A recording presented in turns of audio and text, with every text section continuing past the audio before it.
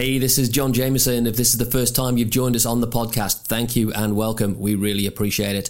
Let us know your aha moments, and while you're at it, we'd like you to leave a review on your favorite podcast platform. The Altcoin Sidekick podcast is available on Apple iTunes, Google Play, Spotify, SoundCloud, Podbean, and Stitcher. So please leave a review and don't be scared of making it 5 stars. We'll keep the great content coming to help you on your journey into the cryptocurrency markets.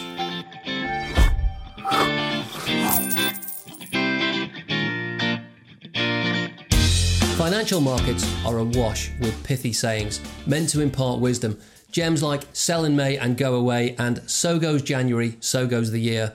This is John Jameson for altcoinsidekick.com, and this week, with global stock markets getting hit hard in line with their seasonal tendencies, and with Bitcoin going vertical adding 67% to its market price, are financial market aphorisms applicable to cryptocurrencies, and can saying the wrong thing at the wrong time give clues to the future direction of a market? Let's find out. Well, since the beginning of the year until April the 2nd, Bitcoin traded sideways in low volatility mode in a band less than $900 wide. But on April the 2nd, Bitcoin surged $950 in a single day on massive relative volume, 445% greater than normal. Now, relative volume is a tool used by the 5%, the most consistent group of speculators and investors, as a tell. It's a heads up, along with using moves greater than twice priced in by the underlying derivatives to start paying close attention. Now, the saying sell in May and go away and don't come back until St. Leger's Day looks like it's right on the money this year. And while it's true in the United States that if you purchase a stock market tracker in the first week of November every year and you sold it in the last week of April, your results would be spectacularly more impressive than doing the reverse. But most of the time, the financial pearls of wisdom dished out to the masses won't be of much use. But there is one whose track record is better than most, and that is bad news, good action. On Tuesday, May 7th, 2019, Binance suffered the 6th worst cryptocurrency hack in history, with around 40 million stolen in Bitcoin from the exchange. In a statement, Binance CEO Changpeng Zhao calmed the market. The hack only affected Binance's BTC hot wallet, and no other wallets were impacted. Around 2% of Binance's total Bitcoin holdings were stolen, but by acting quickly and stopping all withdrawals, Binance issued a statement stating that they will cover the incident in full and that no user funds will be affected. In July 2018, Binance set up a secure asset fund for users, allocating 10% of their received trading fees into this fund, designed to act as an emergency insurance policy to protect users against losses in the event of a malicious attack. And so, with the news that Binance is covering 100% of exchange user losses from this fund, for Bitcoin, it was back to business as usual. And the Bitcoin market shrugged. Within 17 hours, Bitcoin's rally had recovered to the pre-hack high, and that's bad news, good action. Over the next 4 days, Bitcoin rallied 32.4%. Yes, it will take Binance a few weeks to recover the losses, but by acting quickly and transparently, Binance managed to control the situation. On the surface, the decision to pay out the losses from their emergency fund seemed the only course of action. After all, the May 7th hack is why Binance set up the emergency fund in the first place. But around 10:30 p.m. on May 7th, several hours after the hack had taken place, Zhao tweeted that after speaking with third parties, Binance decided not to pursue a reorg approach. Now, at this point, let's introduce presuppositions. Presuppositions belong to a branch of linguistics called pragmatics. A presupposition is an inferred assumption based on a belief that is taken as truth in a statement. So, for example, Jim stopped running presupposes Jim used to run. They wish they can go on holiday now presupposes they can't go on holiday now. And after speaking with third parties, Binance decided not to pursue a reorg approach presupposes a reorg approach exists, that it was discussed with other parties, and it presupposes a reorg approach is possible. And that could be a problem. Why? Well, because it implies it's possible to rewind Bitcoin's blockchain and undo the transactions. And while blocks on the Bitcoin blockchain are reorganized during regular mining, as mining nodes in Bitcoin follow the simple rule of following the blockchain with the maximum work done, The tweet sent out by Zhao implies Binance were considering a coordinated 51% attack on the Bitcoin blockchain. Now, this is not like a normal reorganizing that occurs after a new block is completed. Instead, it entails going much further back in time and temporarily forking the chain to orphan the blocks containing the stolen coins. In the tweet on May 7th, Zhao mentioned that Binance had decided against a reorg, but then briefly pro-conned the situation. On the pro side, by implementing a reorg, Binance could punish the hackers by moving the fees onto them, and this would act as a deterrent against future attacks and would also test the reaction of the Bitcoin network to a reorg event. But on the con side, Zhao acknowledged that a reorg event might damage Bitcoin's credibility, as well as potentially causing a permanent split in not only the Bitcoin chain, but also in the cryptocurrency community too. Now, the comments replying to Zhao's remarks made the community's opinion on a reorg clear, causing Zhao to tweet, "It's not possible to implement a reorg of this magnitude," and calling for everyone to move on. But was the damage done? Now, it's highly unlikely that Binance could have pulled off a reorg, but the fact that they considered it and the implication of them being successful is the news that the market is not pricing in and ignoring. Now, Bitcoin's strategy to prevent a 51% attack is to make cheating more expensive than being honest. On the Bitcoin network, it's more costly to attempt to control 51% of the hash power than it is to mine Bitcoin itself. Now, Binance probably only considered the option for around 30 seconds as a knee-jerk reaction to the hack. But the possibility of a group of miners working together on purpose to change the Bitcoin blockchain goes against the underlying philosophy of Bitcoin itself, and a reorg of this magnitude would also set a precedent. Now, arguably, it could render Bitcoin worthless. Why? Because it takes away, potentially, Bitcoin's reason for being. If Binance had attempted the reorg and had been successful, it would have shown a decentralized system can be controlled at will by a centralized authority, and that could mean game over for Bitcoin. CEO comments have ended businesses in the past.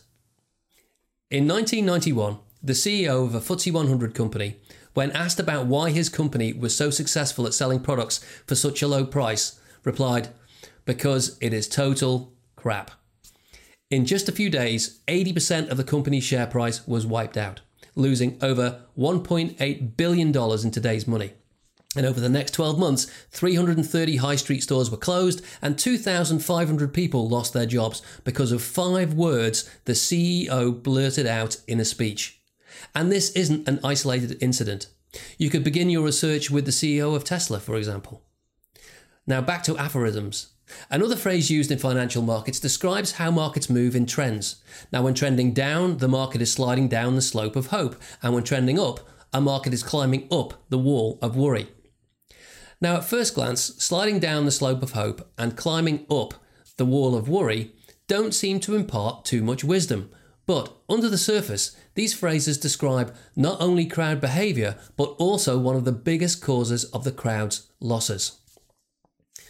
As markets move down, news that has the potential to stop the rout gains more attention, and as markets move up, news that could end the rally becomes the focus. So, the process of sliding down the slope of hope and climbing up the wall of worry is continuous. Now, this happens even in sideways accumulation and distribution phases of the price cycle.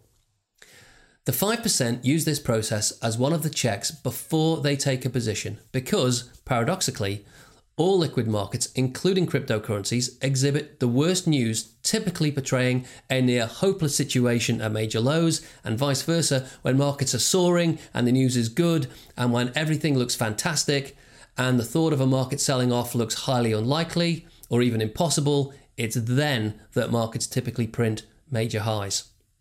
The catalyst could be exogenous, external to the market, like a natural disaster, something like a geopolitical shock event, or maybe it's a cryptocurrency exchange collapse, or it could be an endogenous event, something internal, a shock report exposing corruption within an organization, an earnings miss, or a profit warning. The the tendency for the worst news to coincide with the end of a down move and the best news to coincide with the end of an up move has, like the slope of hope and the wall of worry, been turned into a handy aphorism. It shows up in the stock market, the forex market, the bond market. In fact, all liquid financial markets, including cryptocurrencies, exhibit this behaviour, even real estate markets. And it is, when the only way is up, the only way is down, and when the only way is down, the only way is up. In financial markets, including the cryptocurrency market, there's always someone who's willing to stand in front of an oncoming train. As markets move through stages of the price cycle, moving from downtrends into sideways accumulation and from sideways accumulation into uptrends, eventually cycling into sideways distribution and finally a new downtrend, there's always some genius who thinks the bottom is in or the high has been made. Now, the thing is, occasionally they are right, but even then they get out too early and rarely exploit the true potential of their position, typically exiting without any understanding of return on risk. As Bitcoin continues its ascent, the bullish articles continue unabated, with one article in a respected high circulation publication claiming that the cause of this rally was Bitcoin's RSI, or relative strength indicator, reading. Now, the RSI indicator is a momentum indicator, and it works by dividing the initial percentage gain by percentage loss over the period used by the indicator. And this is typically 14 days, and then smoothing the results. Now, the point is, the RSI, like all the other momentum-based indicators, is based on the price of the underlying market and of a moving average to smooth out the results. Ask yourself, what's more likely to act as a catalyst for a market? An RSI reading or a real-world exogenous or endogenous event? As discussed in the Disruptive Force series of articles, podcasts and videos, the 5%, the most consistent speculators and investors, focus their attention not on other people's opinions, but on the points of reference where they can quantify their risk. Now, the 5% wait patiently for a market to set up. As cryptocurrencies trade through time, prices are driven above and below zones where entry can not only provide a quantified amount of risk, but also market feedback if the position is unprofitable. In contrast, the 95%, the inconsistent majority, buy highs and sell lows. Yes, this can sometimes work, and yes, it is a strategy at one specific point during the price cycle that allows good risk management and good market feedback. But most of the time, buying the high and selling the low is the highest risk, lowest reward strategy a speculator can deploy. Now, Bitcoin is climbing a wall of worry without mass public participation. And while news of Bitcoin's rise might be making headlines in countries like Australia, in other parts of the world, like in the UK, cryptocurrency rarely makes the news. In May 2019, the general public is still not invested in crypto. And as a test, next time you're out socializing, ask around. So what's behind this week's 32.4% move in Bitcoin? Is it an indicator reading, or are there background forces at work? In the early 20th century, US President Theodore Roosevelt used this phrase to describe his foreign policy: talk softly and carry a big stick. Now, of all of the trading partners, the United States has the largest deficit, which is a net balance of imports to exports with China. Now, for 10 years between 1995 and 2005, China maintained a fixed peg at over 8 yuan to the dollar. And moving in 2005 from this fixed peg to a narrow trading band, where if the yuan breached boundaries, the Chinese central bank would intervene, selling or buying the yuan to keep the exchange rate within the limits of the band. Now, the problem, from the United States perspective, is that the Chinese maintained the band at an uncompetitive rate, undervaluing the yuan against the US dollar, allowing China a competitive edge, exporting its goods into the United States. In 2015, China removed the fixed peg to the US dollar and allowed the yuan to float freely with a twist, and that twist being that the Chinese central bank used a managed floating currency approach based on the previous day's close, and a trading band of plus or minus 2% is maintained. Cheap goods into the United States exports deflation into the US economy. And at a time when the US has record-breaking amounts of debt, deflation is a bad thing because you have to print more debt just to maintain the level of debt you have, never mind making it an attempt to try and pay it down. And ironically, the biggest currency manipulator in the world isn't China, it's the United States. And when the United States cranked up the printing presses in the wake of the 2008 financial crisis, China, having its currency pegged to the US dollar, was importing inflation from the United States. And this is because the yuan was pegged to the US dollar at the time at a fixed rate. And as money was coming into China via current account surpluses, portfolio investments, and short-term profits due to hot money inflows, the Chinese central bank had to print more yuan to match the number of dollars flowing into the country. So, for example, if you're a Chinese exporter earning US dollars, you're going to have to swap those into yuan. So historically, inflation has created a politically dangerous situations in China. So instead of a fixed peg, the Chinese central bank moved to a trading band and then finally to a managed floating rate. But now, with the quantitative easing program at an end, the US needs another mechanism to control the relationship between the two largest trading partners in the world. Maybe the Trump trade war is designed to persuade the Chinese to see the wisdom of a high yuan valuation against the dollar. And this is because with a weaker dollar, goods coming into the United States from China will cost more to the US consumer, and this is inflationary. Inflation decreases the percentage of overall government income that's needed to repay holders of the debt. And with 22 trillion of debt, higher inflation will reduce the stresses on the US economy. The level of slack in the US economy are at the lowest levels since 2000. Now, when slack is low, the greater the influence inflationary pressures will have, because unemployment in the US is at nearly 20-year lows, and with low unemployment, this reduces the economy's ability to absorb inflationary pressures.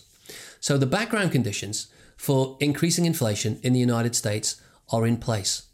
Of course, it's a balancing act. A little too much inflation is a problematic thing too. A trade war forces the increase in prices on US consumers, and this, because of the current background conditions, is a favourable environment for an increase in inflation. Now, the Chinese could react by an aggressive devaluation of the yuan, neutralising the effect of the tariffs imposed by the US. In 2016, the Chinese yuan was added to a basket of currencies along with the US dollar, the euro, the British pound, and the Japanese yen that go to make up the International Monetary Fund's Special Drawing Right Asset, or SDR. Now, as China's economy transitions from the exporting of goods to the consumption of goods, and as this will require a stable currency and exchange rate, the Chinese are unlikely to counterattack the US trade tariffs by devaluing the yuan. Of course, nothing is impossible. It's just less likely for them to do it. So what's all this got to do with cryptocurrencies? Well, Bitcoin shrugged off the bad news this week. And less than 24 hours after the news of Binance's hack, Bitcoin was trading at new highs for the move and added nearly 1/3 of its value over the next 4 days. So as tensions between the US and China increase, it could prompt new demand into cryptocurrencies. And one reason for new demand could be Bitcoin arbitrage, buying in one location where prices are stable and selling in another region where geopolitical events are causing surges in demand.